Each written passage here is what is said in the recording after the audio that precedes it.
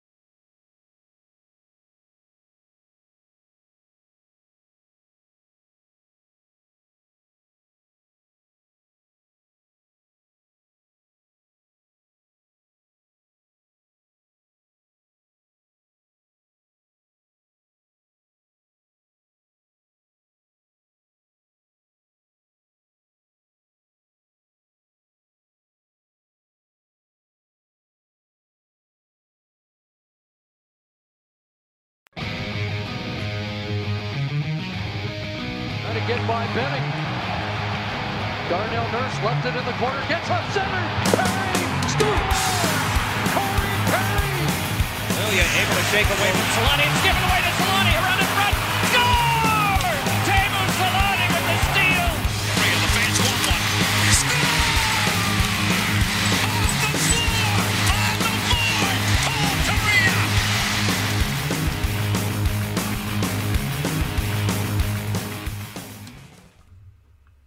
So, Connor McDavid is good. Yeah, you just finding that out? Yeah, the hard way. If you're catching us now on the, I guess, this would be the Wednesday show. We're actually on time on Wednesday. The Ducks played 2 games this week. We actually had some games to talk about this time. And what we kind of feared came true in game number 1. Connor McDavid took over, and the Ducks ended up losing 6-2 to the Edmonton Oilers. And I guess Leon Draisaitl had a hand in there too, but Not a fun game for the Ducks, and they followed that up with a 4-3 overtime loss to the Red Wings too, just to kind of wrap a bow on everything. Yeah, when Zach Cassian's putting in pucks, you know you've hit a low point in the season. So 3-point night for Zach Cassian. Elite goal scorer Zach Cassian. How many points? I wonder how many points that guy has now. That's not too bad. I think he scored the following night too. We propelled him into greatness. That's what we do here. I mean, you're playing with Connor McDavid and Leon Draisaitl. That I believe he also gets power play time there, which is just absolutely mental. That Cassian gets to play on the power play. But either way, not a great couple of games for the Ducks, because the Oilers game, that was always going to be a tough one. The Oilers are playing some great hockey right now, and Connor McDavid and Leon Draisaitl are two I guess you could say the two best players in the league right now, the way they're playing, the way they're putting up points. So that was always going to be a tough one, especially we thought Lindholm was going to be in that game. And then, the news comes out that he has a lower body injury and he misses out on that game. And it was a mix of Holzer and Larson and Fowler and Del Zotto that were matched against Connor McDavid, which neither of them succeeded in that game, which is very difficult. And you would think the only one you would ever maybe want to see against Connor McDavid is Cam Fowler. And there was one goal. I think it was Connor McDavid's first goal, the short side one. I think Gibby Fowler did a good job of tracking Connor McDavid, pushed him to the outside. The shot still ended up beating John Gibson. So Fowler did okay. Did as much as he could, but you never want to have to see Larson and Holzer, that pairing, the way they've struggled this year, get put against Connor McDavid and Leon Draisaitl. And same goes for Michael Del Zotto. So that was tough, not having, I guess, Gouley or Lindholm in that game to kind of throw some reliable options against a player like McDavid.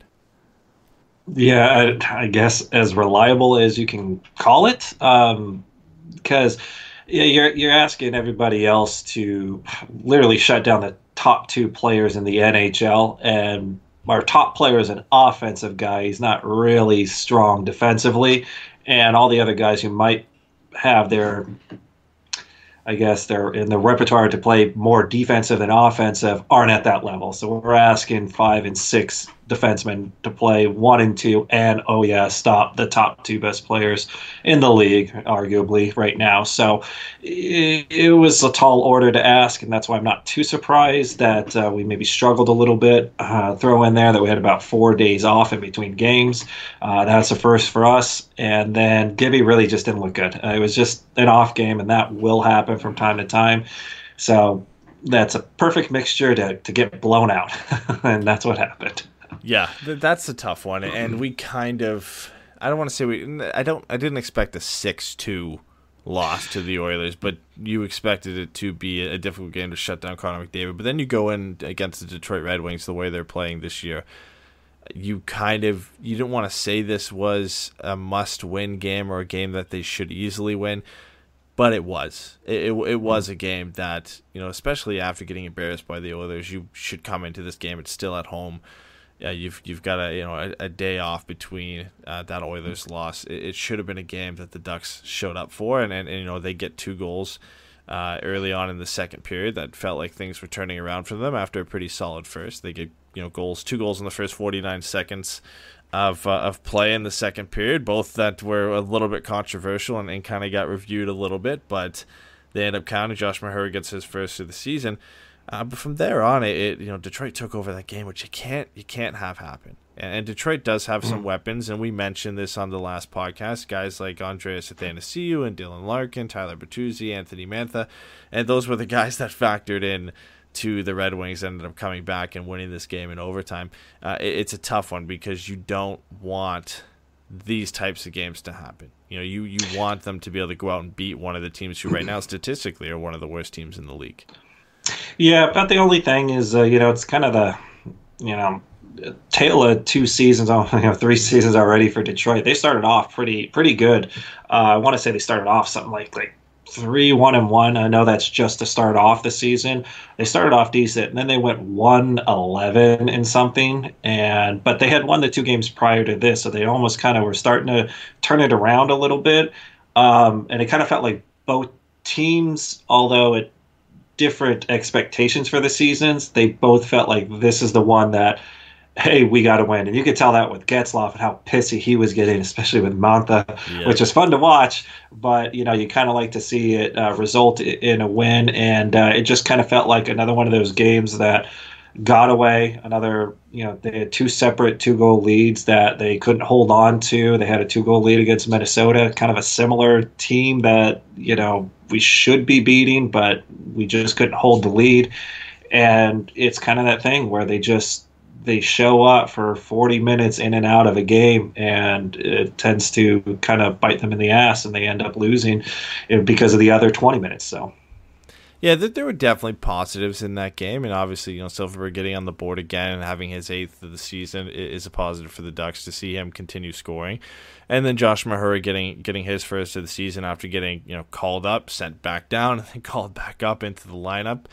It's nice to see him get on the board. And then obviously Brendan Gooley coming back, recalled into the game, and having a pretty decent game, especially with no Hampus Lindholm. He's kind of going to be a guy that you're going to lean on. So there were some positives in that sense, but allowing Detroit to get back into the game when you're up 2-0, and then tying the game late in the third when, for some reason, Dallas Eakins felt like I should put out Korbinian Holzer and Jakob Larsson to defend a 3-2 lead in the last 1 minute and 30 of the game on a penalty kill. And Holzer takes another penalty, and the Wings end up eventually tying the game. And some suspect decisions, but I guess that comes with the territory when you're pretty thin on the blue line at this point, and your options outside of Larsson and Holzer are Del Zotto and Goodbranson and Josh Mahura and Cam Fowler. You can't play Cam Fowler 40 minutes a night, and you can't play especially Josh Mahura that much, as well as being a younger player. You're not going to play him over 25 minutes a night, so it's tough. And Josh has his own adventures sometimes in the defensive zone, so it's an interesting choice for sure, and it's a game I think they're going to want back. But the big thing for that game is, I think, announced prior to that game, or maybe just after the Oilers game, is that Hampus Lindholm's on the IR, lower body injury. That's it. That's as vague as we got in news in terms of what's going on with Hampus Lindholm. Big loss for the Ducks in these two games. You could definitely see it, especially against the Oilers with Connor McDavid, but a big loss as well in the game against Detroit. A little bit offset by the news that Brendan Gooley comes back, but it always seems like this year so far we get one back and we lose another. We got a couple guys back, and then Josh Manson went down. And I'm a little upset at myself, because I really believe that guy they brought in might actually help us circumvent some of these injuries.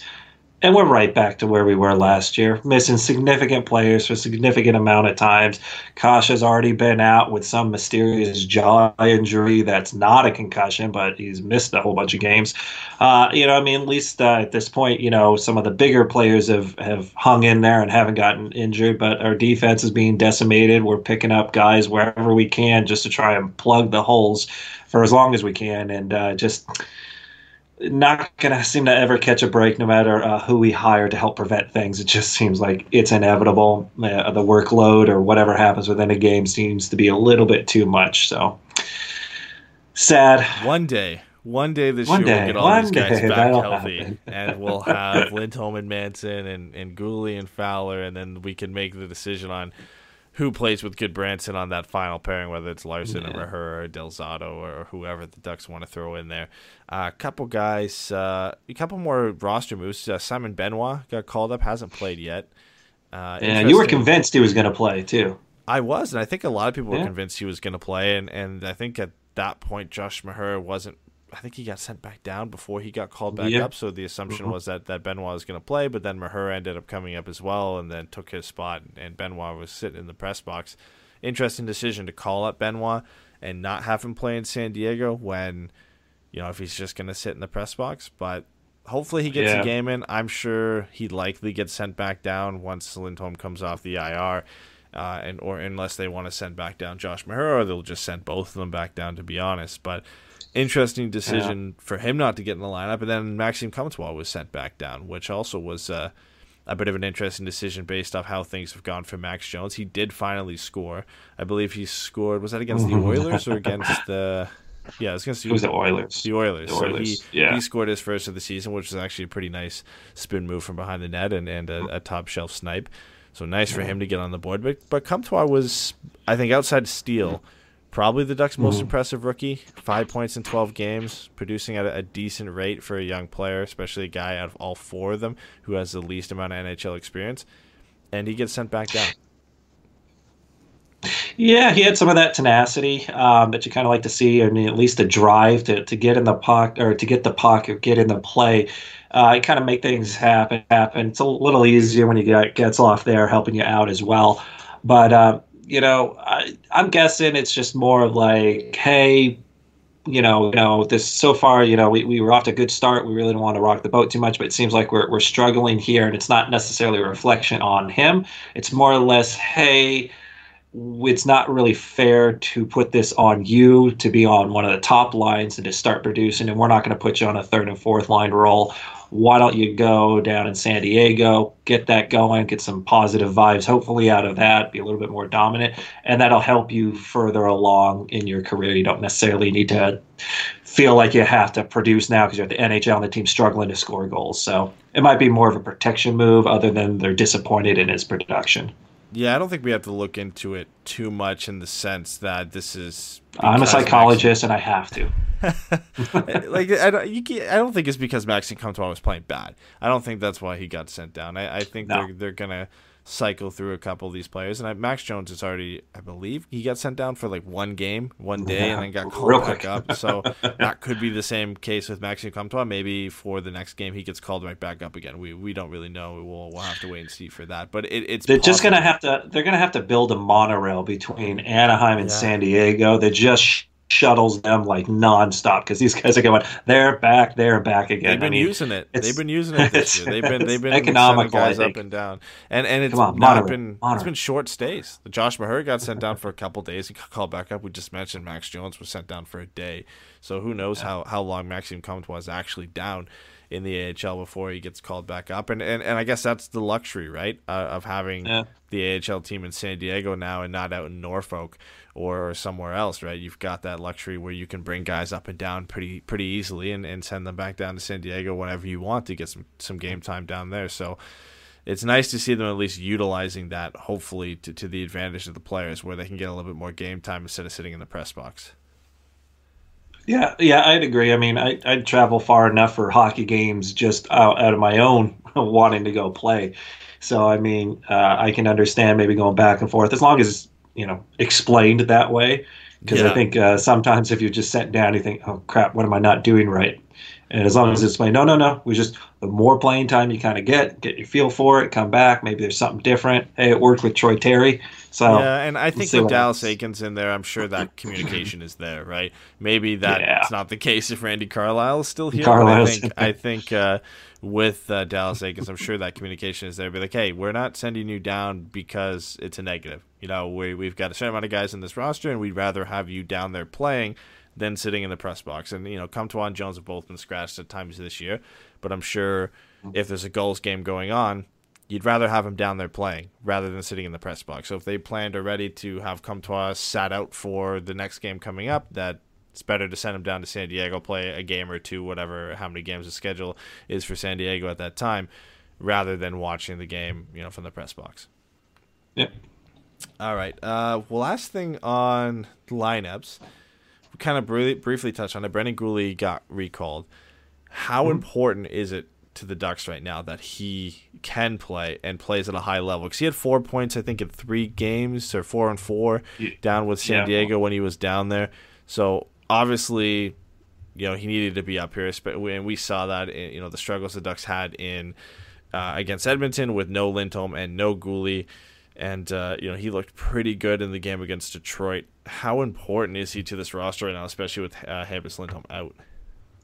Yeah, fairly important. I wouldn't say a game changer if he's in or out. I think the biggest asset besides, the game that he can bring is maybe just a little bit of stability, knowing that he was going to be a top 4 at the start of the season, just to at least have your 3 and 4 defensemen there while you're 1 and 2 or try to get back into the lineup kind of helps versus having, all right, we don't have 1, we don't have 2, we got 3, but 4 is out, and now we're looking at 5 and 6 to fill all the rest of the holes. So, I mean, yeah, I know, right? A lot of numbers. But yeah, so I feel like, his game isn't going to change much. He's probably going to get obviously a little bit more responsibility and ice time, but I think they just want him to do what he can do or what they expect him to do and not necessarily do too much more. So right now, like I said, we're plugging holes here. We're just trying to keep the thing afloat long enough for the 1-2 guys to come back and really kind of solidify that defensive side of things. But I mean, it's important when your D-core is decimated the way it is right now. So yeah. Well, one thing we talked about, and maybe Brendan Gooley factors into this a little bit on the last show, was the Ducks power play and how bad it was. And of course, this has now become a topic for everybody to talk about, which is fair. The Ducks power play has been horrible this year, but I think first ones to bring an article were The Point, and they brought out an analytical view of how the Ducks power play can be fixed and why it's so bad. And then I believe the same day, Eric Stevens at The Athletic brings out an article on the Ducks power play. And then I believe there was 2 more that got sprinkled in there at some point. So it was a hot topic over the last few days here. The Ducks power play has been. But 0 for 5 on the power play against, I believe, the Oilers when this article is written. And 30th in the NHL. They went up against the league worst penalty kill for the Detroit Red Wings. Couldn't solve that either. At the time of this article was written, they're clicking at 8.5%. They don't have the worst power play somehow because the Senators are somehow worse than the Ducks are on the power play at this point. And to add salt to the wound, the Ducks also have the most inefficient unit in the entire league with Fowler, Silverberg, Raquel, Terry, and Henrique. That unit for the Ducks has played a total of 21-17 of power play time and have scored 0 goals. Nobody is worse than that. Yeah, and by like a long shot too for is how many minutes they played without a goal. Yep, 5 more minutes than the next worst unit, which surprisingly is Kyle Connor, Blake Wheeler, Mark Scheifele, Patrick Laine, and Neil Pionk. Yeah. Who really would have thought us going in as the second worst power play against the worst penalty kill, and they're the Rubik's Cube we couldn't figure out. But we haven't had a good power play since the Walrus was running the show. I think that's Bring him back. The mustache I've been saying that powers. since he left. He had something going on there. Dude, it was the best power play. It was lethal. They brought him in specifically to do that, and then I think at that point he was possibly in line, if Bruce Boudreau didn't work out, to be the next coach, and they decided to go with Randy Carlyle, let the Walrus walk. But yeah, we've had last season with the head coach, but the assistant coach is in charge of the power play. He's still here, and the power play is still ineffectual, and it's to the detriment. I mean, how many goals do you kind of maybe add in there if you sprinkle in 5, maybe 6 more goals? How many more of those are wins, especially against teams or games where Gibson and Miller are only giving up 1 or 2 goals, and we still lose. So, I mean, sprinkle some of those goals in there, and we start looking at a much better record, maybe a little bit more confidence and building on it. They've got a lot of different things that they need to work on. This is my personal opinion. I don't think Terry really belongs on the number 1 power play, that power play unit. I'd much rather have Getzlaf in there to at least help facilitate passes a little bit better. When you have Raquel and Silverberg there that can snipe, I just don't feel that there's anybody there that can really set them up in an appropriate way. And I also feel they don't have any net front presence. They don't have Perry. They don't have Kessler. It's Richie, and he's kind of there if he's not taking penalties or almost doing goalie interference. It's just there's a lot to be desired on all ends of the power play. Yeah, there's no structure, I think, in the way they set up. And the point in this article, it's a great article if you want to check it out. They break it down into 3 reasons why the Ducks power play is so bad. That's it? And it's honestly, three pretty simplistic reasons, and you can see this while watching it. The first one is shot volume in general, and the Ducks just don't get enough shots on net. If you look at their top power play unit, they've kind of split time this year, but the one that we mentioned before, Fowler, Henrique, Raquel, Terry, and Silfverberg, they put 16 shots on goal in just over 21 minutes together, which works out they did to about 15 shots per 20 minutes of ice time. That's 25th out of the 28 power play units that have played a minimum of 28 minutes together. So near the bottom in terms of shot generation on that unit. They put into some context here that the top power play unit, which is, of course, the Boston Bruins power play 1, they average just over 24 shots on goal per 20 minutes. So that's 9 more shots per 20 than what the Ducks do. So that's a huge difference right there. And then they go into to say as well for the next topic after this, shot quality comes into play as well. But the Ducks just don't get enough of their shots on net either. They attempt 35 shots on net, and only 16 have reached the goalie. That kind of screams to me perimeter shots, right? Like if you're taking 35 shot attempts and only 16 are reaching the goalie, that means a fair few of them are hitting something on the way to the net or are missing the net. And likely those are from areas where there's enough distance between the shot and the goaltender that something like that can happen. So they're not coming from prime scoring areas, and they're just not shooting the puck enough. Yeah, and I think it even says in that article, too, they have one of the least amount of shots from the inside slot where you score a majority of those goals anyways. They're not even getting passes really there. So, I mean, when they're doing a 1, 3, and then 1 type of power play, I mean, there's kind of two guys that are in the middle area, but most of these plays are happening with the other three guys who are on the outside. It's either passing around and giving up, good looks or good passes. I would just say if it's not working and you got it on the perimeter and those pass lanes just aren't there, shoot it at the goalie's pads. Don't try and snipe it. Don't try and go high. Don't wait for a perfect screen or some other thing. Just throw it in the pads and then crash. Do as best you can, because if you can't get passes through, least you can do is shoot it, make all the penalty killers' heads turn back around to try and locate the puck. If you're just sitting there kind of passing around, they just can kind of keep an eye on you, and it's not really dangerous. Make them turn around, turn their heads around, and you might create some confusion in the offensive zone if you get set up. Yeah, well, if you've noticed that the Ducks are shooting the puck a lot from the outside in the point, you're not alone, and that's been confounded by their research here. The Ducks, like I said, have 35 shot attempts from that top power play unit. Only 2 of them have come from the inner slot. 3 of them, the third one is a little bit close. It's from just near the bottom of the right circle. So I guess you could say 3 are in prime scoring chances, but 2 only from the inner slot, which is not great. A majority of them come from the center of the ice near the blue line, which is where the usually, if it's Cam Fowler in this instance, is set up and taking those shots, or if they rotate out, a lot of shots are coming from there. And then the other 2 prime areas are from right in the middle of the circle. Neither of those are really prime scoring areas when you look at normal power plays. I guess you could say Ovechkin sets up in the circle, but that's a certain circumstance that works for a player of his caliber.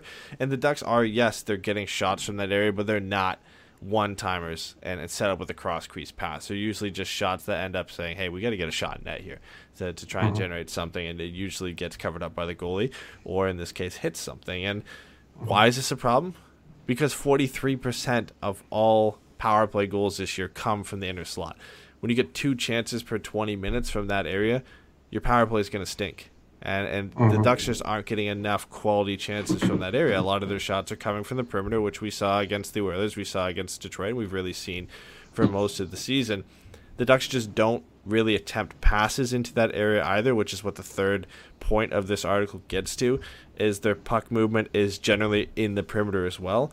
And they average just over 0.5 passes to the slot per minute, which again, comparing to the Bruins power play, they get about 2 per minute inner slot passes. So not only are the Ducks not getting enough chances from there, they're not even really passing the puck into that area to try and get chances.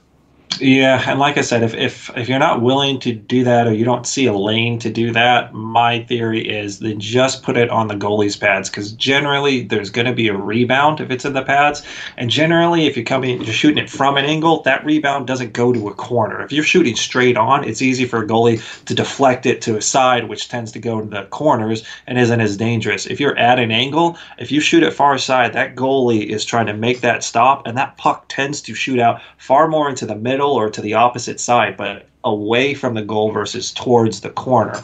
So I'm saying if that's not happening, simplify it, throw it in the pads, and maybe there's a rebound there. If we get a little bit more tenacious inside of there, then you start seeing more of these shots happening from the slot. They don't have to be initial shots. They could be rebound shots, and that's where havoc is created. And so I'd say if you're trying to look for that beautiful 8-pass, roof it type goal, work on this first, get this down, and then all of a sudden they'll start leaving you alone. They start protecting the middle, and then that outside area gets a little bit more open. I think they're doing that so much that they're leaving everything where you should be able to score, off the table at that point. But the Ducks have quality passers, and obviously Ryan Getzlaff and Troy Terry and Sam Steele. They have guys who can set up the pass to the inner slot. I think that should be a focus for them going forward, is trying to get that. They're not easy passes to make, but when you're not even really attempting more than half an inner pass slot per minute, so you may be getting one pass to the inner slot on each power play you get if you go the full 2 minutes. You're not going to get that many chances, prime chances where, like we mentioned, 43% of all power play goals are scored from. Like, that is an area where the Ducks really aren't trying to get anything from, and they are working primarily from the perimeter, and that can work. Look at the Sharks power play for the last 5 years leading up to this year, and when Joe Pavelski was there, they feasted on the high tip and deflection plays. But the problem is the Ducks are getting these perimeter shots. They don't have one deflection shot on net on the power play, and they have just one rebound scoring chance that top unit has. So they're shooting from the perimeter, nobody's deflecting the puck, or nobody's in position to deflect the puck, and then nobody's in position to get a rebound chance as well. So at that point you're shooting from the perimeter, but you're not really putting yourself in a position to capitalize on those chances by having guys in front of the net, like you mentioned, having a net front presence. If you're going to be a perimeter shooting team, you need to have somebody who's there for the tip, somebody who's there for the rebound, and they're not doing that. So they are committing to this perimeter game, but not trying to use it efficiently. And then they're also not even trying to switch it up and try and score from these prime scoring areas. So it's a tough go to look at what the Ducks are trying to do. And I think that kind of goes back to, we said, they don't really have a structure on the power play. It almost looks like they're just trying to go with the flow and kind of wing it on the fly. And I don't know if power play is kind of taking a back seat to just trying to figure out their new system in general. But it seems like they need a new approach. And whether I feel... No, go ahead. I was just saying, you kind of touched on a little bit. I think they mimic what other teams are doing, but they don't have the same skill set. So when you say a San Jose that's blasting shots from the point, that's because they got a Brent Burns. We don't have a Brent Burns. We have Fowler's. Yeah. I mean, if you want to say that's a close. Either, we don't have someone deflecting in front. Yeah. That's got the eye-hand coordination. That works for that team specifically. And then you look at your Washingtons or your Bostons. They got threats to score anywhere and everywhere in any way. The Ducks don't have that, even though they have some passing ability. That's really, in my opinion, Ryan Getzlaff. I mean, other than that, and if that's all they have to really kind of worry about, I'm talking about the penalty killers, that's kind of easy to kind of let everyone else, as long as we know this guy can't get that pass through, or they throw it to a point where it's an ineffectual shot from there and no one's going to deflect. At this point, what the Ducks do have, and I think they should do a power play that's a little bit built closer to their strength, they've got guys with quick hands and, darty players, guys can kind of in and out, grab the puck, kind of throw it in the net and do that. And that's, once again, I'm going to build on again, shoot it at the net. Just get a rebound somewhere in there where you can dive in and out, and there's some confusion with the penalty killers. Because if you set up that way and you don't have the skill set for it, you're easier to defend. And even the worst team in the league can stop you from scoring a power play goal. Yeah, Brett brought up a good point in chat. He said you have to make them fear the inside if you want to open up passing lanes on the outside. and the Ducks haven't done that. But, if there's one bright spot for the Ducks power play this year, it's that unit that's kind of just been put together and Getzlaf, Steele, Comtois, Ritchie, and Fowler that has actually started to do things right on the power play. They've got 2 goals. Yeah, I know Comtois gone for now, but they've got 2 goals in just over 11 minutes of power play time together, which is obviously more efficient than any unit the Ducks have been able to produce so far. And you look at the structure of that power play unit, it kind of sets itself up to be successful as a perimeter shooting power play.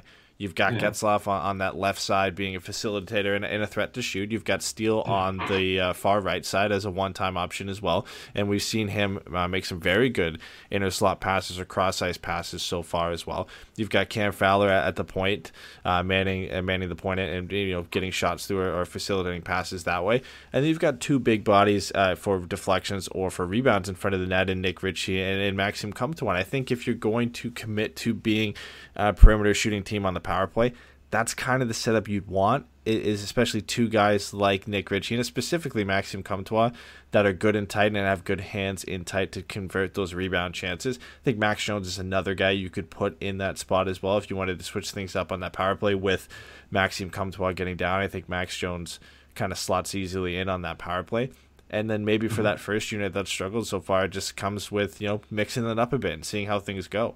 And throwing out maybe this unit as the number 1 power play unit with Getzlaf, Steele, Comtois, Jones, Ritchie, and Fowler. Throw that out as the number 1 unit, and then maybe shuffle things up on the second unit and try things out there. I think that should be their go-to right now, especially with that first unit, as they're calling it right now, is not scoring at all. They have not scored 1 power play goal this year, and you've already got a unit that's played half the time as them, and they've scored twice.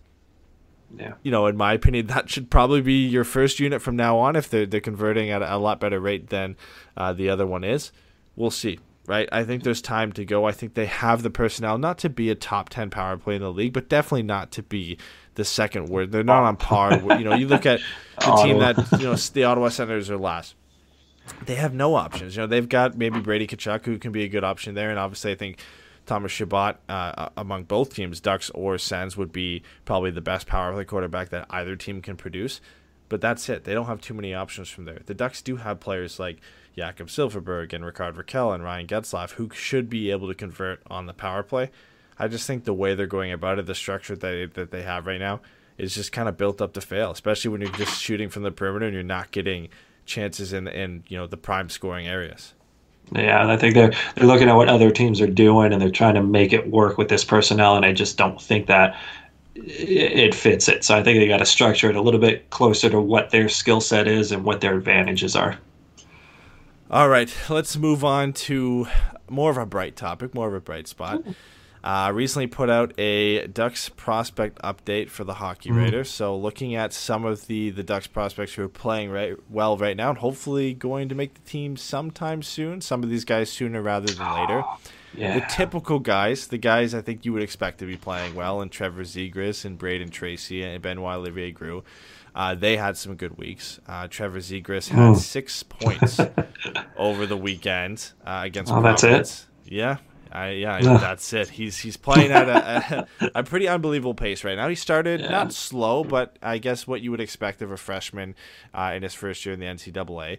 But then, 6 points against a good team like Providence kind of boosted his goal total right now. And he's dueling with Kings draft pick, Alex Turcotte, and I guess friend. They're pretty close buddies. We talked to him when we had him on the show for an interview and how close they are and how much of a rivalry that's going to be for them. Well, they're duking it out for the freshman lead in scoring in the NCAA right now. I think Turcotte's at 1.5 points per game, and Zegras is at 1.3. So they're battling it out there. He's got to catch him. He's getting up there. To be fair, I believe Turcotte plays. Could be wrong. I believe he plays for Wisconsin or he plays for Boston College, one of the two. So they're a little bit better of a team than Boston University. So, to be fair for Trevor Zegras, he's doing extremely well playing on the top power play and top line for Boston University so far, which I guess is good to see, right? Because we kind of hope he comes here at the end of the year, depending on how far Boston University goes in their season. Yeah, I mean, I'm still never, I don't know. I'd rather have the prospects come in at the start of the season, I don't know about them necessarily going from what they were doing in college and all the success and then throwing him in at the end of the season when usually the games are pretty amped up, and then, not being able to either be there, being discouraged because it wasn't such a good go. I mean, I guess at some point, baptism by fire, but I would almost like to say, if he's got the goods, then why not just kind of bring him in gradually? That would be my thing. Unless the Ducks are, they need a pump, someone to maybe kind of ignite some goal scoring, but, they'd have to be close. I would say they have to be close to a playoff spot if you really want to try and bring someone in like that. Well, I don't know. That's my thought. Last year, Quinn Hughes for the Vancouver Canucks, he finished his season early with Michigan, and they brought him in and played him a couple games just to kind of give him a bit of a run. And the Ducks did that with Troy Terry as well. When they were not really mixing up. I think actually they were going to the playoffs that year. Were they not when Troy Terry came up and then they got swept by the San Jose Sharks? I think that was the same season. Yeah, I think so. People were wondering why Terry didn't even get to play one playoff game that season. He wasn't ready. yeah. I think we can agree he wasn't ready. But for a prospect, another Ducks prospect who's a little bit closer, I guess, for us seeing maybe on a full-time basis, Benoit Olivier-Groulx is in his final year for Halifax in the QMJHL. He'll be eligible to play for San Diego next year. He has kind of been on a hot streak since getting sent back down to the QMJHL. He's on a 4-game point streak right now. He's got 2 goals and 5 assists. And he scored a pretty sweet between the legs goal that we tweeted out. We quote tweeted from the Mooseheads the other day. That was a beaut. Yeah, this is a guy who's kind of had an interesting path. He was drafted in the same year that the Ducks drafted Maxime Comtois. I think about 5 to 10 picks after Comtois got drafted. Was always known as a defensive forward, and he's still doing that. He's one of the league's best in the face-off dot. He's winning over 60% of 471 attempts, so he's doing pretty good. And yes, that's against junior competition, so maybe that doesn't translate, but it still is nice to see him doing that. Defensively, we saw in the rookie faceoff that he is exceptional in his own end, but the offense is coming. I think that is what you hope to see from young players, is that they start to develop offensively, and of course he's getting older in a league against younger players, so that is kind of commonplace.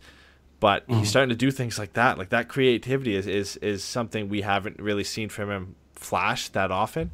And it'd be nice to see him come in eventually and be, a solid third-line center for the Ducks, a kind of shutdown type defensive center who can win faceoffs and have that creativity and that skill level that he can flash on in every, not a consistent basis, but every now and then. Yeah, I mean, that would be good, especially when we start looking to the future, because, Getzlaf will be there for a certain amount of time, Henrik, but then you got your Sam Steeles, your Zagras, and then him in there. And, one thing that I was starting to get worried about for a while there was like, all right, well, what happens when Getzlaf's gone? And then, we used to be so dominant down the center with Kessler in there as well. But now it's like everything seems like, But so this is kind of good. Like you said, if he can solidify the third, then you got your top 3, and that's good for a while. So yeah, they've got options, and at least, again, the top 3 guys that they have outside of outside of the NHL and the AHL right now are probably Zegras, Tracy, and Benoit Olivier-Groulx, the way they're playing. So it is nice to see him doing well. 23 points in 16 games, especially, is nothing to sneeze at the way he's having his season so far.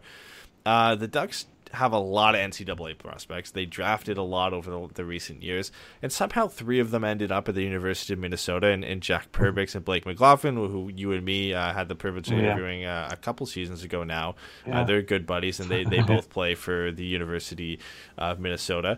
And Jackson Lacombe, a recent draft pick for the Ducks, also is playing at the University of Minnesota this year as well. And it was not a great week for, I guess you could say, all of them. But Jack Perbix will think it was a pretty great week because he scored his first collegiate goal, which is nice for him considering he's been playing a third-line role for most of the year for the Gophers. But Blake McLaughlin, I believe he had 1 assist. The assist he had was pretty nice, to be fair to him. But he had 1 assist over, I think, the last 6 games. Jackson Lacombe had 1 assist over the last 6 games. And Perbix actually was the better of the 3 of them, having a goal and an assist. It's a tough run for Minnesota. They didn't really play too great over that stretch. And Blake McLaughlin was a guy who we were hoping, especially the way he started this year, to kind of excel on that. And it's 6 games, right? Like you have stretches like this where things don't go well, and pretty much anybody but Sammy Walker on that team has been struggling. So you're going to have these stretches. So hopefully we can see him rebound this year. But 2 guys from Harvard, again, two Ducks prospects playing on the same team. Jack Bedini, who somehow is still a Ducks prospect. I think he's in his 3rd year with Harvard now.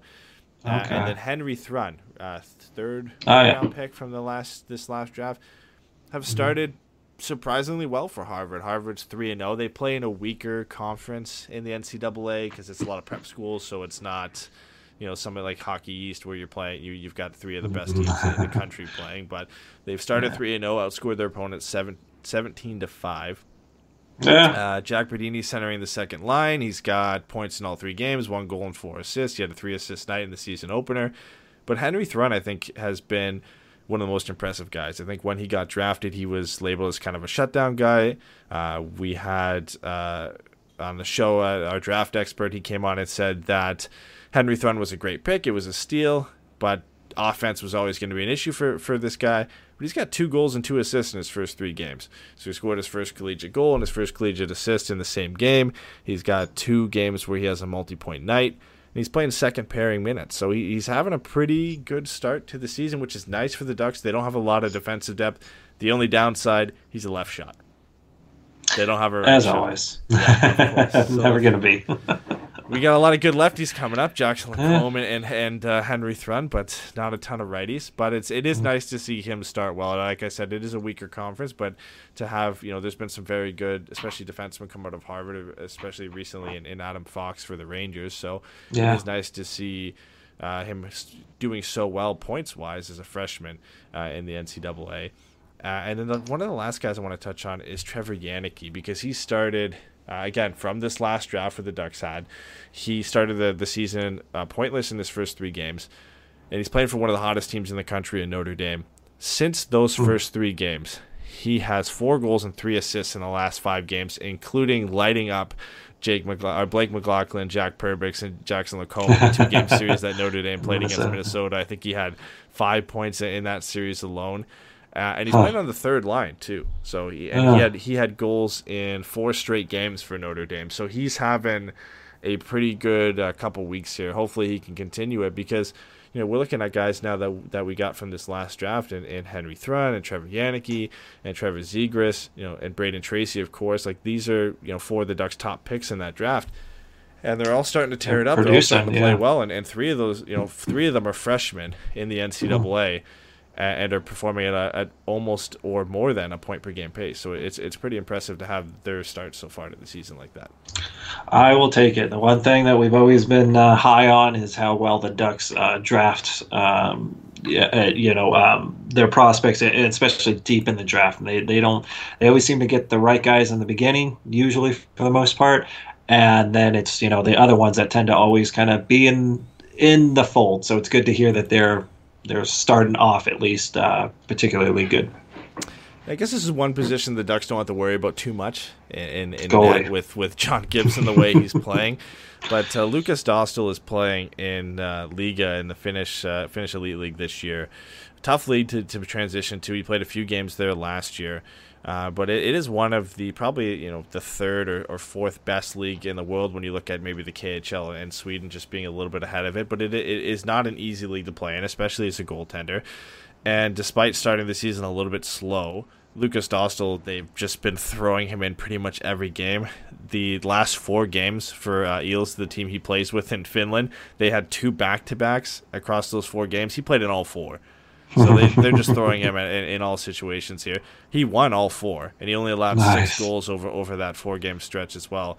It's not been an easy adaptation to Finland for Dostal. He's from the Czech Republic, played most of his young career there, and then moving over to a new country is never easy.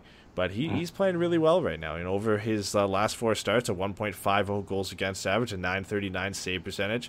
His record on the season is 9-3-1 with a 201 goals against average and a .912 save percentage. So, the first couple games of the season kind of knocked his save percentage a bit. So if you take those out, he's, I think, at basically a .932 save percentage over the last 11 games for him this year. He's a guy who could sneak up for the Ducks in a couple of years and be a pretty good backup for the Ducks once Ryan Miller has finally done his career.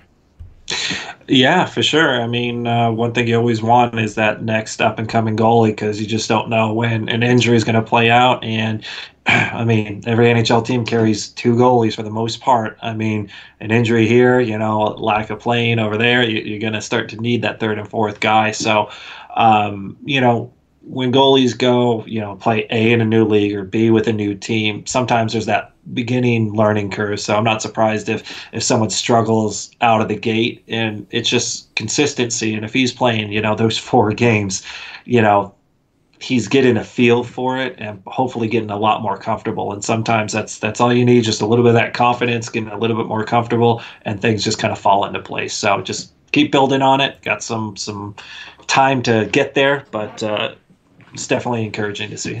Interesting way they utilize their goaltenders in Finland too. I don't think I've ever seen a guy play 4 games, especially in a row, when 2 of them are on back-to-back. So an interesting route they went there. I don't know. They're obviously he's backup young options there, but yeah, he's young and he must be the only capable goaltender they have. And I guess when you can go out and win all 4 of those games, that's not really an issue. And only give up 6, right? He was actually better, I think, in the back-to-backs. He only gave up 2 goals in the games that were the second of the back-to-back. So yeah, the whole time that the coach is just like ruffling his feathers, like, I knew we were going to win. I know which goalies I'm playing. How do you feel if you're the backup for that guy? And Yeah, you didn't get that's into a- any of these games. Like, you must feel pretty shitty if you didn't get into any of these games. Last Now but we need you to certainly keep not that least- bench warm. Yeah, that's his job for this season. But last but certainly not least, Braden Tracy, probably the most impressive. We've talked about some players the way they're playing, especially Zegras and Thrun and Dostal, the way they're playing. But I think Tracy's had probably the most impressive last couple of weeks.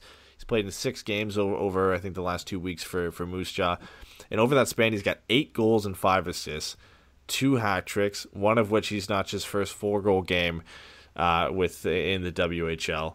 Just an unbelievable pace for Tracy so far since starting the season. Leads the WHL in points per game at 1.82.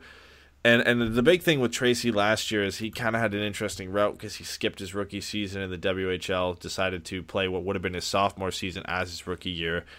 Put over 82 points or something like that in 50 games, which ended up getting him drafted in the first round by the Ducks. But he was an interesting choice because he was playing with 2 guys who were 20 in the WHL last year. So a lot of people were thinking, is his production him, or is it based on the fact he's playing with guys who've been around the league for a long time? I think he's kind of dispelled those rumors a bit now that he's basically running a line by himself, playing with a couple guys closer to his age on the top line in Moose Jaw this year and leading the WHL in points per game. Pretty nice look at Braden Tracy so far, considering a lot of Ducks fans were questioning that pick when you looked at who was left on the board in the first round. Zegras was such a home run that I think people kind of forgot that Tracy was a little bit of a swing for the fences at that point. But he's paying dividends so far. Yeah, once again, we kind of talked about it. It's just, the Ducks scouting and being able to kind of pick that. And, I guess when you get that home run like that, maybe, with Zegras, then maybe you're willing to take that chance that other people weren't quite doing and, hoping for a high upside. So, I'm saying, that big question mark was, is it just because of the players he's playing with? But like you said, he kind of dispelled that. So things are looking pretty bright for most of the prospects we got going, especially in the recent draft.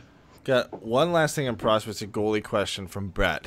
He said, so do you think with Gibson not being particularly old and Dostal potentially being a starter, is Lucas Dostal somebody they trade if he continues playing at this level and becomes one of the top goalie prospects in the league?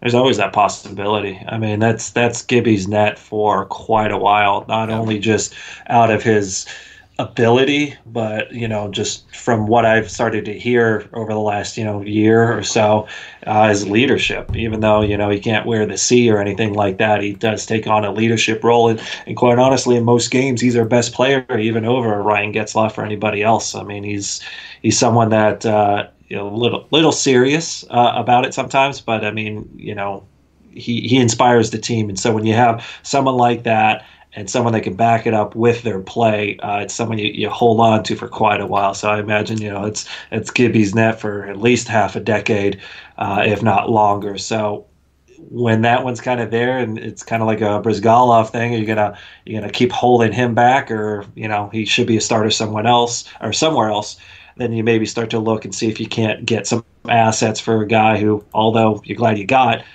is never really going to crack that top. So. Yeah, it's tough. It's tough to call it right now. I mean, I think Lucas Dostal is a great prospect, and I think he's one of the top 10 goalie prospects in the league right now, especially with the way he's playing. But they also got Eck. Yeah, and they got Eriksson Eck, and you never really know how that's going to translate once they get to the goalie prospects. I think are a little bit more difficult to project when it comes to regular skaters. So, he could be playing well now and then make the transition to the NHL and things just don't work out. So, of course, I hope they do. Yeah. And it would be nice to have another young goalie in the pipeline that can push John Gibson or be a potential trade piece because of how valuable John Gibson's going to be for this team for a long time. And, it's never a bad thing to have assets to trade or valuable assets to trade. And trade from a position of strength. So if Dostal becomes that piece where the Ducks can go up and fill a need, whether it's getting a goal scoring winger, which is something they desperately need at this point, or a right shot defenseman further down the road, that's not a bad thing. And of course it sucks if you watch Dostal go to another team and end up killing it in the NHL at some point. For sure that would suck, but I think right now, like you said, it's impossible to say that this is going to be anybody's net but John Gibson for the next 5 to 10 years, the way he's playing. It's not like he's playing bad. Over the last few years, he's been statistically one of the top 3 goalies in this league. Yeah, or in history, I think, with the save percentage he was doing over 200 games. Yeah. All right, well, we got to get into our Patreon segment that we've been skipping for probably the last month.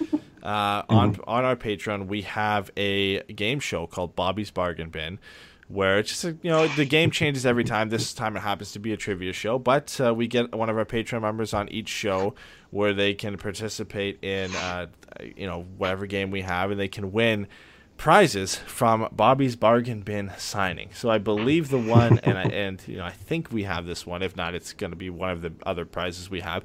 But we were looking at I think it was a Jared Bowl signed puck. I think that's one of the ones we were looking at. There was like a Lucas Spiza signed hockey card and stuff like that. So those are an idea of some of the prizes we've been looking at. The first contestant we have on, we're actually calling him right now, is Derek. He's one of our Patreon members, like I said. And we've got 5 Patreon questions set for Derek or 5 trivia questions set for Derek when he comes in. And basically, hey, what's going on, Eddie? Hey, Derek, what's going on?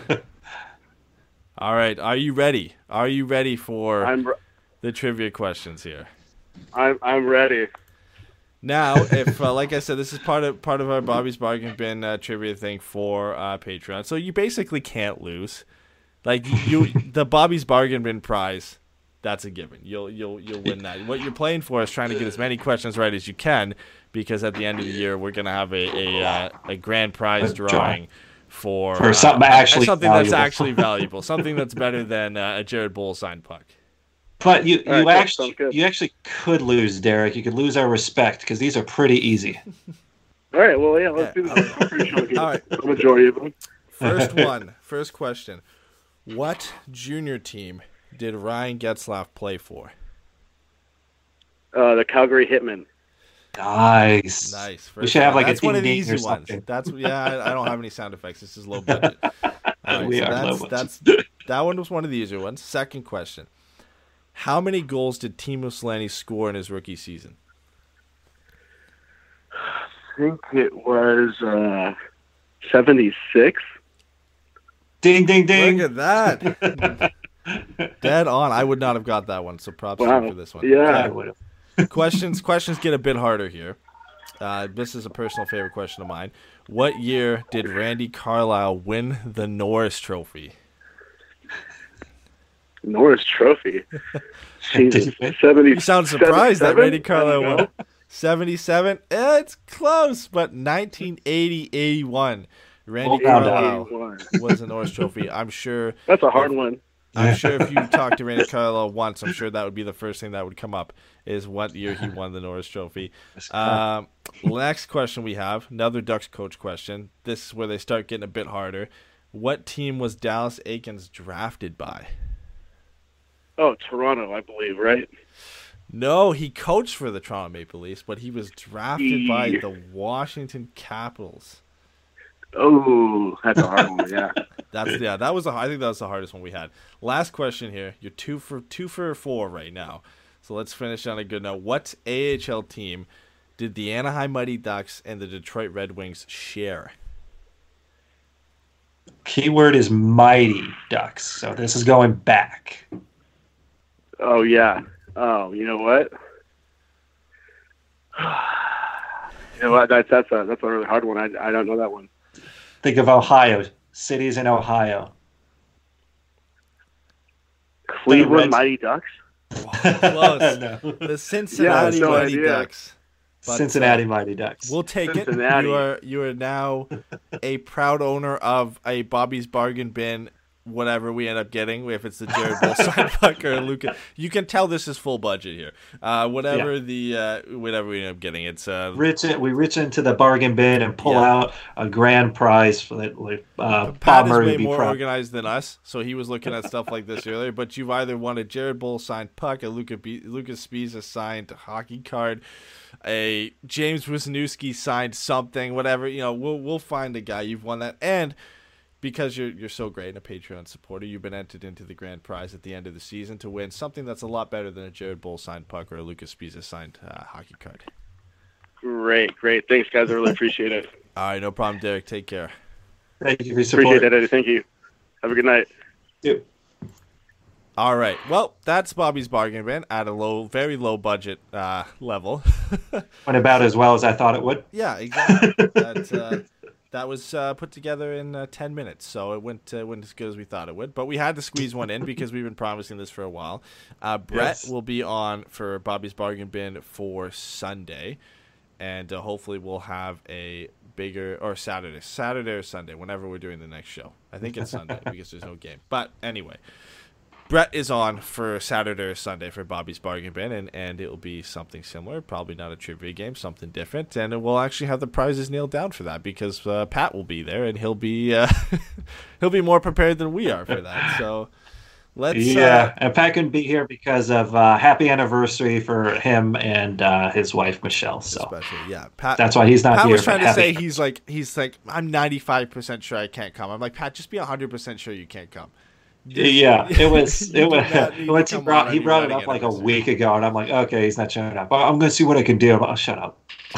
Just enjoy, whatever, dude. Enjoy you. And he was still doing work for the show today. He was still looking up prizes. He still posted the picture of our fan questions in our doc, I think, earlier before the show. So kudos to Pat for putting in work despite his wedding anniversary. But there was no way we were letting him on this show tonight and taking time out from him and Michelle's wedding anniversary. So. But Pat will hopefully be back for Saturday or Sunday, and it'll be the three of us. Yeah. So, all right, let's move on to fan questions. We have a few on Twitter and a few on Facebook. Alex McKay just went nuts and asked 3 questions on Twitter, so I guess we'll get to all 3 of those. Overachiever. First question he said is, what is the Ducks' best D lineup without Manson and Lindholm? What they have now? That's Gooley, Fowler. As much as I hate it, Larson and Holtzer likely stay together because they always stay together. And then I guess Mahura and Goodbranson, and Delzato is the 7. Like that's probably the best one that they have. Yeah, and now is he asking what's the top 2 defensemen that you would use instead of Lindholm and? I think he just means like what is their best lineup. Yeah. Okay. Yeah, I'd agree with that because that's literally all we have. I mean, other than that, it's those guys in Del Soto. There's 7 guys that we can pick from. 7 guys we got to choose from. And I guess Simon Benoit's there, but we haven't seen him play, so I can't put him in there yet. Yeah, so Yeah, that's pretty much it. And that's the only way you can do it because Larson and Holtz have been together for the most of the season, and Gooley and Fowler are going to be put together. So I guess Josh Maher is the guy who gets to be anchored by Eric Goodbranson. Sorry, Josh, but that's the way things are going to work out. Part of that question you said is what about with Lindholm, and then what about if you had Lindholm and Manson? I think if you have Lindholm and Manson, it's pretty easy because you've got Lindholm, Manson, Gooley, Fowler, and then it comes down to that third pairing where I think it's Goodbranson and one of Delzato, Larson, or Mahura, and probably Mahura gets sent back down, so it's Larson or Delzato. Yeah. So now they can't send. They can't send Larson down without passing through waiver? I don't know. I think we brought this up before, and I was wondering if he was waiver exempt, and then I just never checked if he was waiver exempt. Yeah, I don't know. Flip a coin, in my opinion, between Larson and Mahura. I mean, they're both trying to make the lineup. They both got good games and bad games under their belt. So but yeah, Larson, I think that Larson is waiver exempt, so he can be sent down. I don't know. I mean, you're splitting hairs here at the very lowest level, but I probably have Goodbranson and then Mahura as that 5-6. And then just depending on if they have a bad game, you can throw in Holzer, but once again, or throw in Delzato, right? So yeah, either way, it's not what you want to have to be doing, but it looks like that's what we have to do. So Alex's next question, he prefaces this by saying it's a potentially deep end question. He says, are the Samuelis owners that care about winning, or do they just seem content to not lose money? He said, attached to that, how long is Murray's leash? Would there ever be a point where he's on the hot seat? For the first part, are the Samuelis owners that care about winning, or do they just seem content to not lose money? No, I don't think that they're content with losing. I mean, I know they want to win. They got a taste of that right at the beginning when they got there. They do so much in the community as well as improvements in the arena. I mean, they are spending money on things that don't necessarily mean that they're going to win. I mean, they're doing it for the fan experience, and if you're trying to improve the fan experience, the best way to do that is through wins. And I know that they're trying to do that. And they've opened up the coin purse, a little bit for Bob Murray in the past, trying to reel it in maybe a little bit right now, but I don't question their integrity or their want to win versus them just worried about the bottom line, because they wouldn't do what they've been doing if they were just worried about how much profit they're going to squeeze out of it. They also don't have really any control over the hockey decisions that are made, and I think the Ducks have been a cap team for the last 4 or 5 seasons where they've been spending close to the cap. This year just turns out they haven't. I think also with the decision to buy out Corey Perry, that directly affects the pocketbooks for the Samuelis, having to pay out that money for a player who's not there. So that also, I think, is a decision where that's them trying to be a winning team sooner rather than later. And I think that is a decision we didn't expect them to make, where we didn't expect them to buy out Corey Perry and have to front that money to a player who wasn't going to be a part of the team, and they ended up doing that. So I think they are owners that care about winning, but they only have so much influence on the winning that actually takes place. Yeah, I think there's 2 different types of owners. There's those that are ultra involved and where that can maybe show like they're passionate. Sometimes they're getting too involved. They make bad decisions because of how involved or how smart they think they are. And there's other ones that are like, listen, we like this team, we want it to be good, but we aren't in hockey ops. We don't necessarily understand the ins and outs of contracts, players, prospects, scouting. We're not in that. We trust the people who are in charge to do that, and we review with them. And year in and year out, everyone's under review afterwards, even Bob Murray. Yeah, and the second part of his question was, is how long is Murray's leash? Will there ever be a point he's on the hot seat? I don't think so, because I believe his contract's up after was it after the Seattle expansion draft? So 2 more years. Yeah. So it's basically he gets the Seattle expansion draft as a send off, and then that's it for him unless they re-sign him. I honestly think that's probably it for him at that point. I think they try and move in a different direction. I could be wrong, and they could re-sign him. Who knows? It all depends. But I think I thought right when that contract was signed and the timing of it and it being right until the expansion draft, it was almost like, hey, this is it. You've got a chance to turn this team around in the next couple of years, and then you get that last big decision at the expansion draft with the roster you currently have. Getzlaff's contract comes off the books, Perry's contract's off the books, Kessler's contract is off the books in the season after that. So all the big contract decisions he made, I guess barring Fowler and Silfverberg and Henrique anymore, he makes into that decision. All those big old contracts are gone, and it really primes and obviously the expansion draft decisions made there. It really sets yourself up for a new GM at that point if you want to go in that direction. Now they might re-sign him, and I think that's a very possible decision they take. But the length of his contract right now and when it ends, it kind of perfectly aligns for you if you want to go out and get a new GM. I don't think he's on the hot seat. I don't think he ever will be, but I think 2 years could be it for him.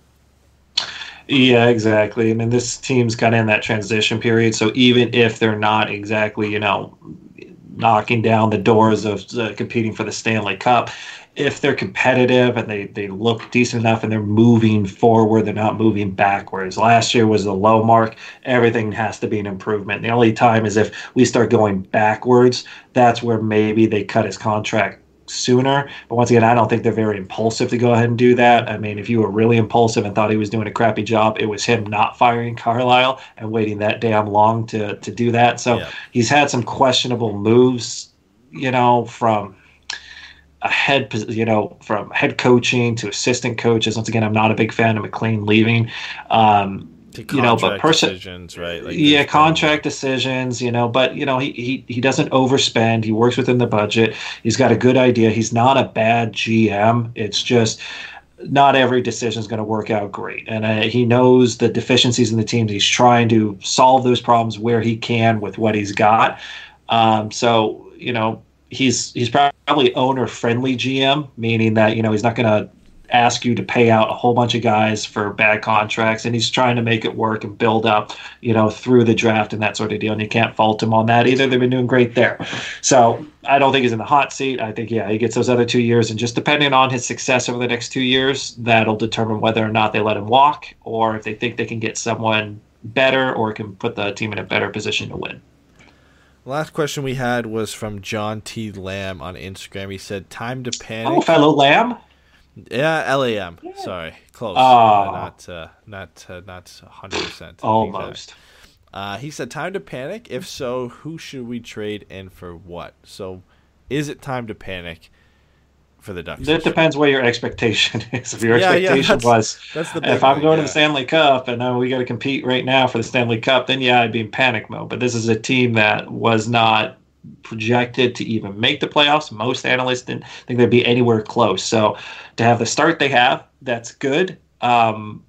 Because they're younger players, a new coach, a new style, and kind of a new mentality, there's going to be those struggles and those successes. You're going to roll with them, and they're going to be a lot like what we've seen, where we have good streaks, bad streaks, and kind of things in between. Hopefully they kind of start figuring it out. Things get a little bit more consistent, but it's not panic button. It's just they're where I kind of thought they would be at this point. So. Yeah. I think if you had Tampa Bay Lightning expectations for them, you thought they were going to win, they're in panic mode games, right now. So, you're in panic mode. But 9-8-2 right now, I believe, is their record. That's kind of where I expected them to be around this year. Be a team that's going to, maybe scrape into a playoff spot. I don't think they're going to be one of the worst teams in the league, and I think they've shown that they're not going to be, nearly as close to where they were last year. They're likely an 85 to 90 point team this year, which is, I think, what they're on pace for anyway. So, no, it's not time to panic. And I think, people were optimistic and excited for this year for good reason, a new coach, young players. But that also comes with learning curves and struggles, and we've started to see that this year. So that's going to happen. I think at some point, they have a stretch where they win, 3 or 4 games in a row, and then there's going to be struggles like this. It's just going to be, kind of a roller coaster of a season in that sense. So no, I'm not super panic mode yet. And in terms of who should they trade and what should they trade for right now, I think it's a little bit too early. I don't think the Ducks really need to make any moves. Maybe they go out and get a right shot defenseman, and if the right hockey move comes up, then sure, but I don't think you're going to sell the farm to go out and get Rasmus Ristolainen or somebody of that quality right now. I don't think the Ducks are really in a position where they have to do that. But like I said, if the right move comes up, then I think Bob Murray would make it. Yeah. Okay, let's move on we don't have a ton of time, but let's move on to the shootout, brought to you by Cool Hockey. This is where we discuss some of the top NHL topics in the league. Quick disclaimer, the Don Cherry is the biggest news story in the NHL right now. We are going to cover that, but we're covering that on our rant show on Patreon because it's a perfect topic for the rant show. It's just written perfectly for that. So that's a little bit of tease for that show. I think if you're a Patreon member, then you'll be, I think it's $5 Patreon, $5 and $10 Patreon members get access to the rant show. So that's going to be a topic on there. And then we're also going to discuss Jeremy Roenick had this great story about Michael Jordan and a gambling and golf story that he had with Michael Jordan. That's going to be, I think, for either our rant show or for probably our Pucks and Brews show, which is coming in later in the month. So those two things we're covering later. But the first topic we have for today's show is Ilya Kovalchuk. Mm-hmm. The LA Kings are not playing him. He's allowed to come to practice, but they don't want to play him. And Kovalchuk made no comment today, and it looks like they're trying to mutually get rid of his contract, whatever that looks like. He's making $6.3 million for the next couple of years, and I wish Pat was on this show because Pat said he was going to score 30 goals, and I told him he was going to be a bum, and now we're here. And now Kovalchuk is a bum, and the LA Kings are looking to get rid of his contract. Yeah, no, I was not on the same boat. As Pat was. I mean, if you wanted to be like overly optimistic, maybe, but you got to look at the facts. You're talking about a player who is mid-30s, coming in at 6. I mean, that the price and term. I mean, 3 years isn't crazy, but it is for someone that old and for someone who hasn't played a league. I think he was out for like 4 or 5 years. Yeah. And no movement clause, which also makes it very difficult to try and trade him or do anything like that. And you were just hoping he could come in and play. But the one thing that was so evident to me when they signed him, or anyone that wanted to sign him, it's like he has missed only 4 or 5 years. And sometimes players come back and they're good. I mean, Yager did it, and that's fine. But the NHL has changed so much in those 4 to 5 years before he came back. He had skill and he had size, but now size is kind of out of it. Skill's there, but the skill's even higher than what he's used to, and the speed is a whole nother factor. So does he have talent? Absolutely. Does he have $6 million worth of talent and a no move clause? Absolutely not. And maybe your best year was going to be that first one, and then after that, it's all downhill. So the Kings are in quite a spot. I made the suggestion online that if the Kings can just load him up with some prescription drugs and send him to the Canadian border, it would just work out. Textbook Kings salary cap avoidance. He got really old really fast, and not just his age, but the way he looks right now. Like, he's got white hair. He's looking like Alex Ovechkin. But like so he's judgy. 40 right now, Ovalchuk is. But you know what? I feel like this is more than you're playing bad, we don't want you. Because he's actually not playing that bad. Obviously worse than what his contract states, but he's got 9 points in 17 games, which is more than a lot of Kings players have. It's more than Jeff Carter has in the same amount of games played. Jeff Carter has 7 points in 18 games. The only guys who have more, Dustin Brown has 10, Drew Doughty has 10. And Anze Kopitar has 18. I feel bad for Anze Kopitar playing on not too much, but being on such a bad team. But he's got more points than Tyler Toffoli, more points than Sean Walker, and like I said, Amadio and Iafallo. Like he's the 4th highest scorer on this team, right? Yeah. But it has to be things I think going on behind the scenes with what I wouldn't be surprised with Ilya Kovalchuk if there was. And I think they're just fed up with it. And again, the contract comes into play there, making $6.3 million.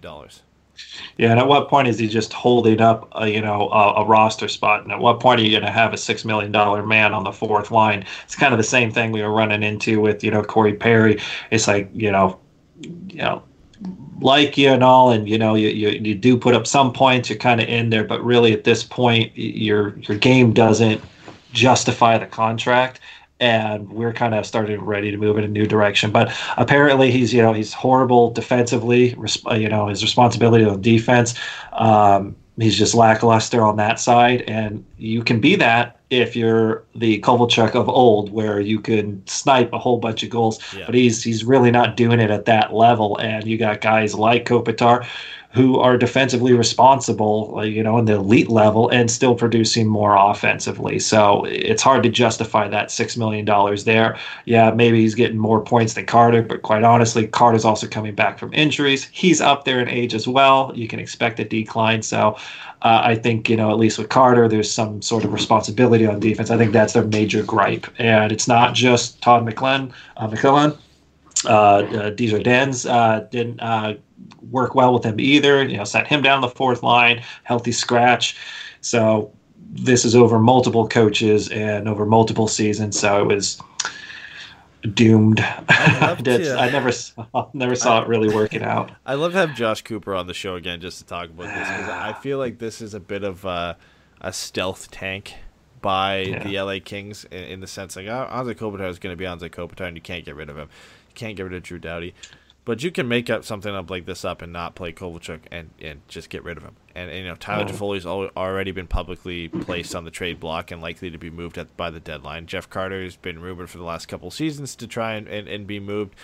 And from there you look at if Carter goes and Toffoli goes and Kovalchuk goes, that's 3 of your top 6 guys on offense. Obviously you can't move Kopitar, can't move Doughty, and you're likely not going to move Dustin Brown. But if you remove 3 of those 6, like that increases your chances to go out and get a guy like this year, like Alexis Lafreniere or Quentin Byfield. And right now the LA Kings are last in the Western Conference at 6-11-1. Their 13 points they're actually last in the entire league right now. Their 16 points are league worst, or 13 points are league worst, worse than the New Jersey Devils, worse than the Ottawa Senators, worse than the Detroit Red Wings, and directly tied with the Minnesota Wild. So I don't want to say it is because I don't know, but when you add in the fact that they just don't want to play Kovalchuk, with the fact that Toffoli's on the trade block and Jeff Carter already has been, it kind of looks like a stealth tank a little bit. Like they want this 1 or 2 overall pick in what's supposed to be a very, very good draft. Yeah. Well, And let's hope they don't get it, because last year they were supposed to get Capo Caco, and I loved the fact that they fell out to number 4. They still got Alex Turcotte, which he's still a great player, but it's not what we expected Jack Hughes and Capo Caco to be eventually. So yeah, all good news there. Next topic we have, this is a short one, but I just loved it. If you haven't seen the video on the Carolina Hurricanes broadcast recently, it's a Fox Sports broadcast, so it's a similar setup to what the Ducks have. So in the Ducks broadcast where there's like a glass window behind them, and you can see some of the fans behind it. So the Hurricanes have the same thing. And there was one Hurricanes fan holding an ice cream cone talking to another one. And another guy sneaks up behind him, steals his ice cream, takes a bite of it, and then tries to put it back. He tries to put it back. The guy notices it's gone, doesn't notice the guy has his ice cream. The guy looks the wrong way. Yeah, looks the wrong way. The guy who took it just says, "All right, I'm out of here. I'm going to take the ice cream. I'm going to take it with him." Leaves, and the guy still doesn't notice. And the girl beside him notices the guy leaving with the ice cream. But this guy, I thought he noticed him, but then he starts looking around everywhere else. Like he's like, "What happened to my ice cream?" So he had no idea what was going on. I loved that video. It was hilarious. It blew up. I just would have loved if he got the ice cream back. I think that would have been I know. Kind of it's just like just take one little bite, put it back in, and see if he notices the bite or not. But that guy's my personal hero. He takes it, disappears, takes his bite, comes back, tries to put it back, and says, "Oh crap, I'm in trouble." And then it was just like it was perfect timing to put his shoulder in the way and hide the cone right as the guy starts to turn around his way, and then he just I'm on my way over here. I gotta think ice cream cone that big has got to be heavy. And although this dude was looking at this other dude's phone and seeing whatever, you got to feel that weight all of a sudden just not in your hand. And, that's got to be like a $7 ice cream cone at an arena too. Oh my god, even more. Oh, geez. You would have noticed that was it was a beer, though. If it was a beer, you would have noticed it. But I'm thinking a lot of beers maybe kind of threw off his whole weight equilibrium. Who gets ice cream at a hockey game, though? Especially at the end of the game. Yeah. The game was over at that point. I don't know, maybe it was in between. It was like a waffle cone, giant ice cream cone. Like when are you I don't think I've ever been at a hockey game and thought, I could go for an ice cream cone right now. A child would, but this is a grown ass man. That's weird. And I don't think I would have the balls to be that guy and take it from this guy either. like I said, I think alcohol had a lot to do with everything happening there. Did the Canes win that game? That might be. I think they did. I think they were playing Vancouver and they beat them, I think. But I'm going to get a couple questions in the chat before we finish off our NHL talk here. Almighty Peppa just joined the show. She missed a little bit of it earlier, but she had a couple questions right after we had our question period. She said, do you think a lot of the Ducks' struggles are based on their defense without their top two defensemen? It's significant. That and their power play, I would say, is probably their biggest thing. And depth scoring a little bit. I mean, Kasha, although getting the chances, hasn't quite buried it. Max Jones, same type of deal. Raquel's doing great. Silverberg, Getzlof's doing a little bit more than we'd expect. But, Troy Terry's not really lighting it up either. And we're getting close to that 20-game mark here. And we're kind of struggling to find those necessary goals. But I think if the power play clicks a little bit, that definitely helps us in getting some of those wins. And you can't say enough about losing 3 or top 4 defensemen for a significant amount of time. Yeah. So it's significant. There's a lot of factors going into it, but that's a young team struggling, and injuries are playing a part of that. Yeah, there's a lot of factors, but I think that's playing a big part of it, especially when you don't have Lindholm and Manson. You look at the depth after that being, Del Sotto and Larson, and no discredit to Mahura the way he's playing, but that's a tough task defensively to fill when you lose Josh Manson. It's a tough ask. And Hampus Lindholm. Chris just said Honda Center has good ice cream. So Chris is the type. Chris is the type of guy who gets ice cream at hockey games. So the only kind, I don't know. It's been so long since I've had ice cream at any sporting events. I don't know if this is more of like at the Angel game, but they have the ones that like you have like the wooden spoons, and then you kind of get it, but it's like ice cream, and then it's also like caramel. I like those ones. See, baseball games are acceptable because it's outdoors and it's hot. Hot usually in summer, yeah. But you're inside a hockey arena that's generally cold, and I guess there maybe it's different because you guys it's warm outside, so maybe and I guess Carolina maybe is pretty warm, so you're getting ice cream to go outside. It's warm. I'm used to going into a hockey arena here and it's freezing, so why would I want an ice cream cone to go outside in the snow? So maybe that's a bit biased on my part. Well, is it any worse than that one Canadian fan or Toronto fan chick who was there with her boyfriend, literally just eating mayo straight out of a freaking jar like that big? I had to be. Is that a Canadian thing? I don't know, man. That had to be a bit. There's no way that was real. They brought a giant jar of mayonnaise and were just eating mayonnaise, and they were dipping something in it. He was dipping something in it. He was dipping, and then she's just sitting there, just like spoonful. And it's like it was no. There was no time in between. Thing. I don't know, but I think it was Canadian because I thought, well, maybe it's a French Canadian thing. I don't know. Yeah, it could be. I wouldn't be surprised.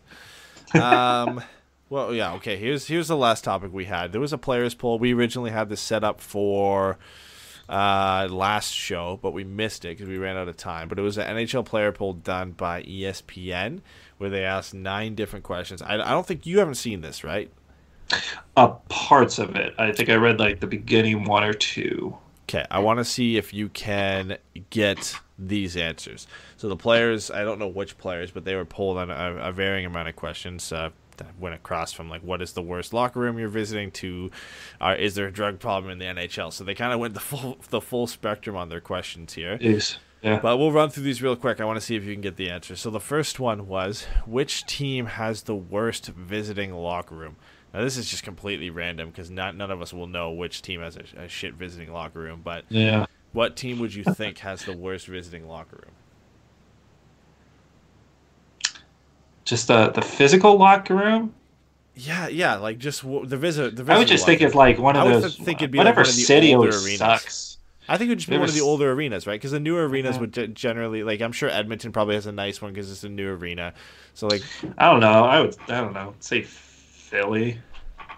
Philly is not on this. So the worst one by almost a wide margin, 42%, is Washington. And then Boston's at 34%, and then the next one is Carolina at 18%. So Boston, I think TD Garden's pretty old, so that kind of makes sense. I'm not sure how old Verizon Center is, but maybe Washington just made their visiting room just horrible. Purpose. So some of the players said Washington's showers are so bad they're like a prison shower. There's a pole in the middle that just spews that just comes out of one pole. And then as one of the players said, Boston is brutal. You're right there next to the rink. It's cold. You're not comfortable. If you feel comfortable, you're going to play well, so that's probably why they do it. It's a competitive advantage for them. So I think that he's just mad that Boston's cold, but apparently Washington's showers are just so bad that all the players hate him. Yeah. Fair enough. Yeah. On the same trend, which team has the best visiting locker room? I actually didn't see this one, and I got the first answer, just guessing. The best. I would say probably a newer place. Would Vegas be there? Vegas is there, they're second. And this went to my kind of trend on newer arenas probably have better visiting locker rooms, because you look at these three teams, I think they have the three newest arenas in the league. Edmonton's number 1 at 40%. They have the second newest arena in the league at Rogers Place. Vegas is number 2 at 28%. They have one of the newer arenas in T-Mobile Arena, and then the newest arena in the league is Little Caesars at the Detroit Red Wings. Right. They were number 3. And then Minnesota was there with number 12. I don't know how. I think they have an older arena, but people just liked it. But, of course, everybody's saying good showers, big locker rooms. Someone said Edmonton's like a penthouse. There's so much space. So maybe that's why Edmonton's been so bad for so long. They're making the other team feel being too nice. Number 3, would you play for Seattle in year 1? Players got a yes or no option. How many do you think? Do you think the majority was yes or no? And then what percentage? I think it's a significant amount would probably say yes, just because of how well Vegas did. But Vegas is completely different from Seattle, so I would say majority would probably say no, not wanting to play in an overly cloudy city like Seattle. So. That's what I would have thought. It's a bit closer. It's 60-40, but for yes, 60% of the players said they would. Wow. And most of it's based off. You'll play wherever you're going to get paid, so I guess it doesn't matter. But yeah, most of it's based off of the success from Vegas, how they would follow. So one player said the success of Vegas has definitely opened guys' minds up to it a little bit more. One guy said the travel would probably suck, but other than that, it would be sick. Another guy said, I think it'd be a lot of fun. It's a great city. Seems like they're putting a lot of money into the rink, and it worked out last time with Vegas. So a lot of the sentiment was it was Vegas. A couple guys said they'd never played there, but they know guys who played junior there, and it was great. And then one guy said he wants to play on the East Coast. So I kind of get that, but Seattle it does not seem like a great city maybe to live in, but it is a sports city with the Seahawks and with the Sounders. So, and obviously basketball and hockey have been there at times too, and obviously the Mariners and baseball. So I could see that. It would be a nice city to play in, especially if the fans take to it, right? Hey, I'll play there if they pay me. Yeah. Starting goaltender. There you go. Put your name in on the expansion draft. Right. Number 4, the question was, would you feel comfortable appearing in a national ad campaign for, say, Nike or Gatorade, or do you feel that would be too much of a distraction to your team? I don't say it would be a distraction to the team. I would. If you're going to get that, you're going to get more money because that's kind of a sponsorship deal. So why turn it down? And then, I think now a lot of, the players coming in, they're a lot younger and a lot more on social media. And so they're kind of more open to doing things and being out there versus that old school mentality where it's, you put team first and, you don't make us look bad and all that stuff. I think it's getting more and more outdated. So I would say most people would probably be on board with it. Yep, 64% said they would. 36% said no. And one of the quotes they had from one of the guys who said no is it's like he just doesn't want to put himself out there like that. Not so much a team thing, but that's just not his thing. One guy said it'd be fun for sure, but if my face was on TV all the time, he'd get chirped by the guys. A couple of guys said that more NHL players, especially the superstars, should do it because put them out there, maybe not wear suits all the time, switch it up. He said kind of in the same style of the NBA where they kind of show more of their personality. And one guy said, I'd do it, but I wouldn't do the body issue, though. That's too much. Ryan Kessler would disagree, but I can see it's just not for every guy, so I can understand. I'm sure some of the old school guys were most of the guys had said 36%. Here's where the questions flip to a completely different territory. That goes to from about should players put themselves out there and would you play for Seattle to the NHL doesn't punish for recreational drugs. Is that good or bad? And there's 3 answers the players can have: good, bad, or indifferent. What do you think the majority percentage of this was for? Recreational.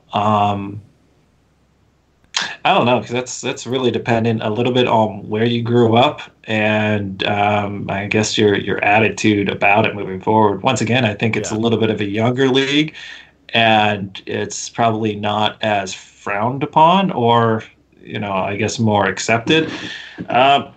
They gave the players an easy out here, though. Yeah, by having that third option, indifferent. Yeah. That was the easy out.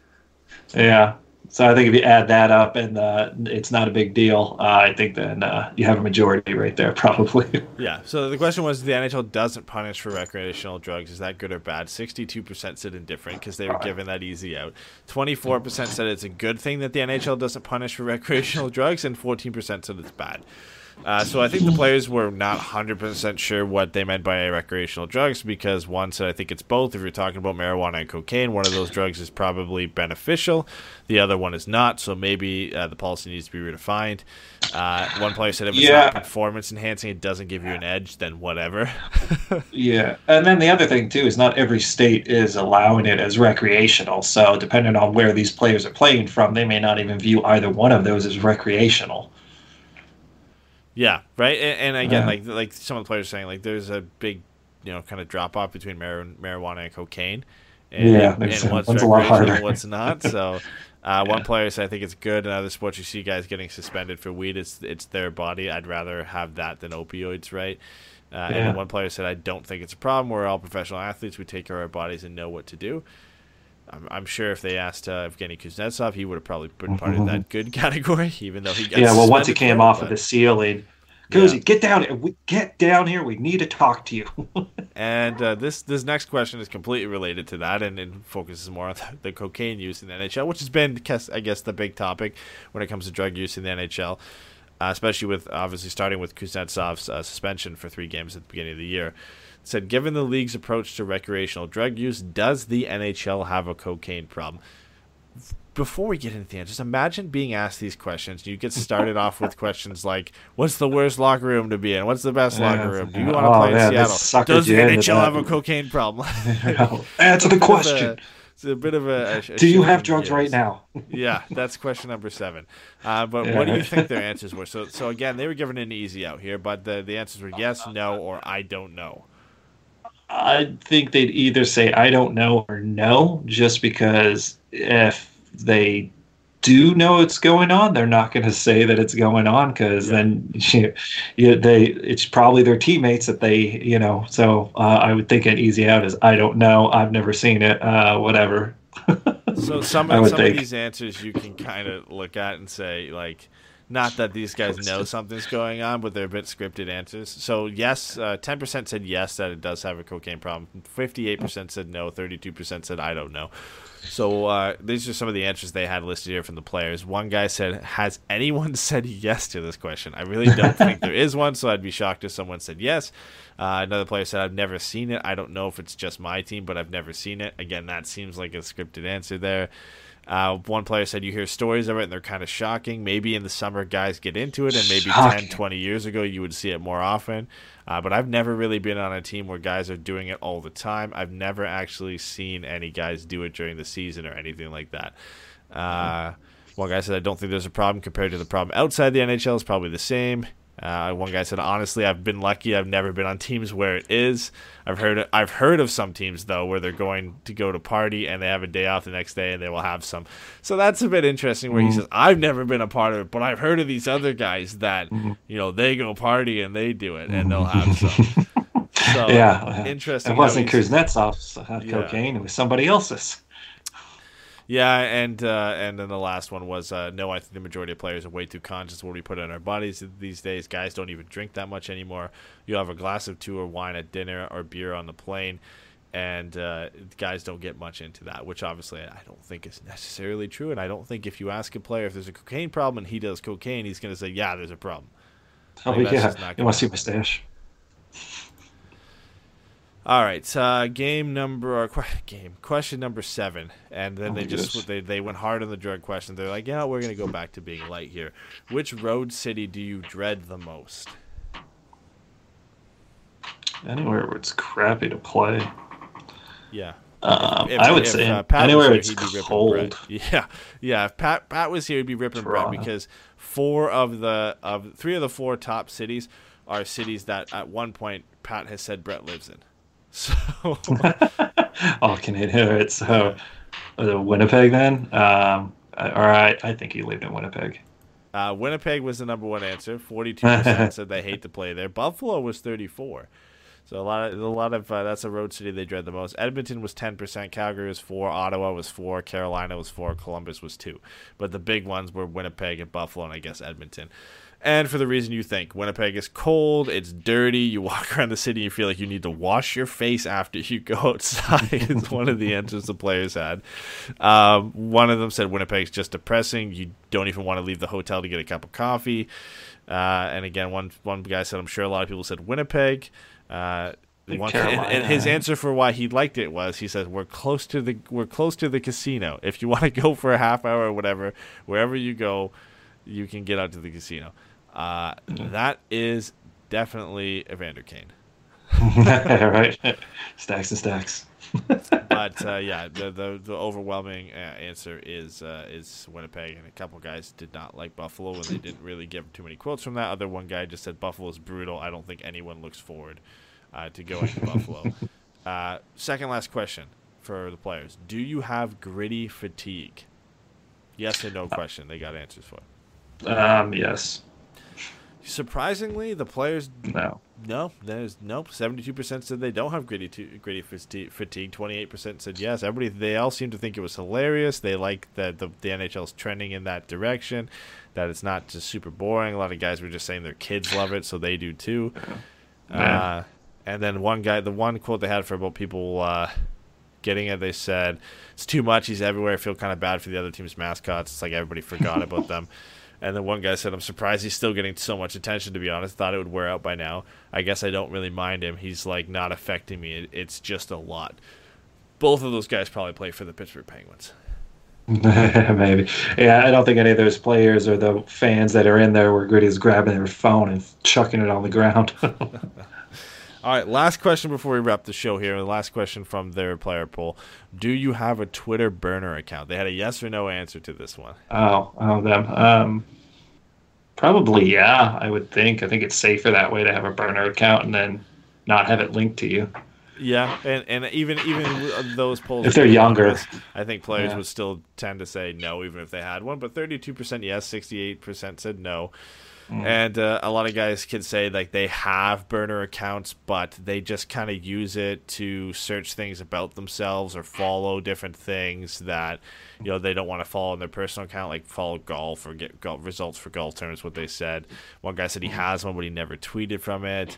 Another guy just said he keeps up on the news and follows the media guys in his market to see what they're saying about him, but he never responds to it. So yeah. And then like you would expect, a lot of guys saying, I'm not a big social media guy. I don't even know what I would do with it. One guy, which is probably Ryan Getzlaff, said I've never logged on to Twitter in my life. So you would expect that you would get a little bit. I'm sure because the amount of the players they ask probably range in age. So again, I think if you're asking a bunch of guys over 30, a lot of them probably don't even have Twitter. Yeah, let alone if they have Twitter, it's probably run by somebody else. And then if you ask the younger guys, I'm sure some of them have it, like they said, just to kind of follow what other media guys are saying about them. Because if you're a player on social media and you have a personal account, you're likely not following all the media guys in your market and looking at what they say on your regular account, which kind of makes sense. Yeah. All right. Well, that's it. Like I said, if you're looking for Don Cherry Shock, that's coming on our rant show this weekend for Patreon. We're looking forward to digging into that. I think all three of us on that show. Yeah, that'll be fun. That's the big topic around the NHL right now is the Don Cherry firing. I'm pretty amped up to talk about that. I feel like we're all on the same page, so somebody might have to play devil's advocate for that one. But yeah, but I don't know. We'll see. I haven't really even gotten, I guess, your opinion or Pat's opinion on that situation. So that could be an interesting topic for that one. So our regular show in terms of this one, we will be back on Saturday or Sunday.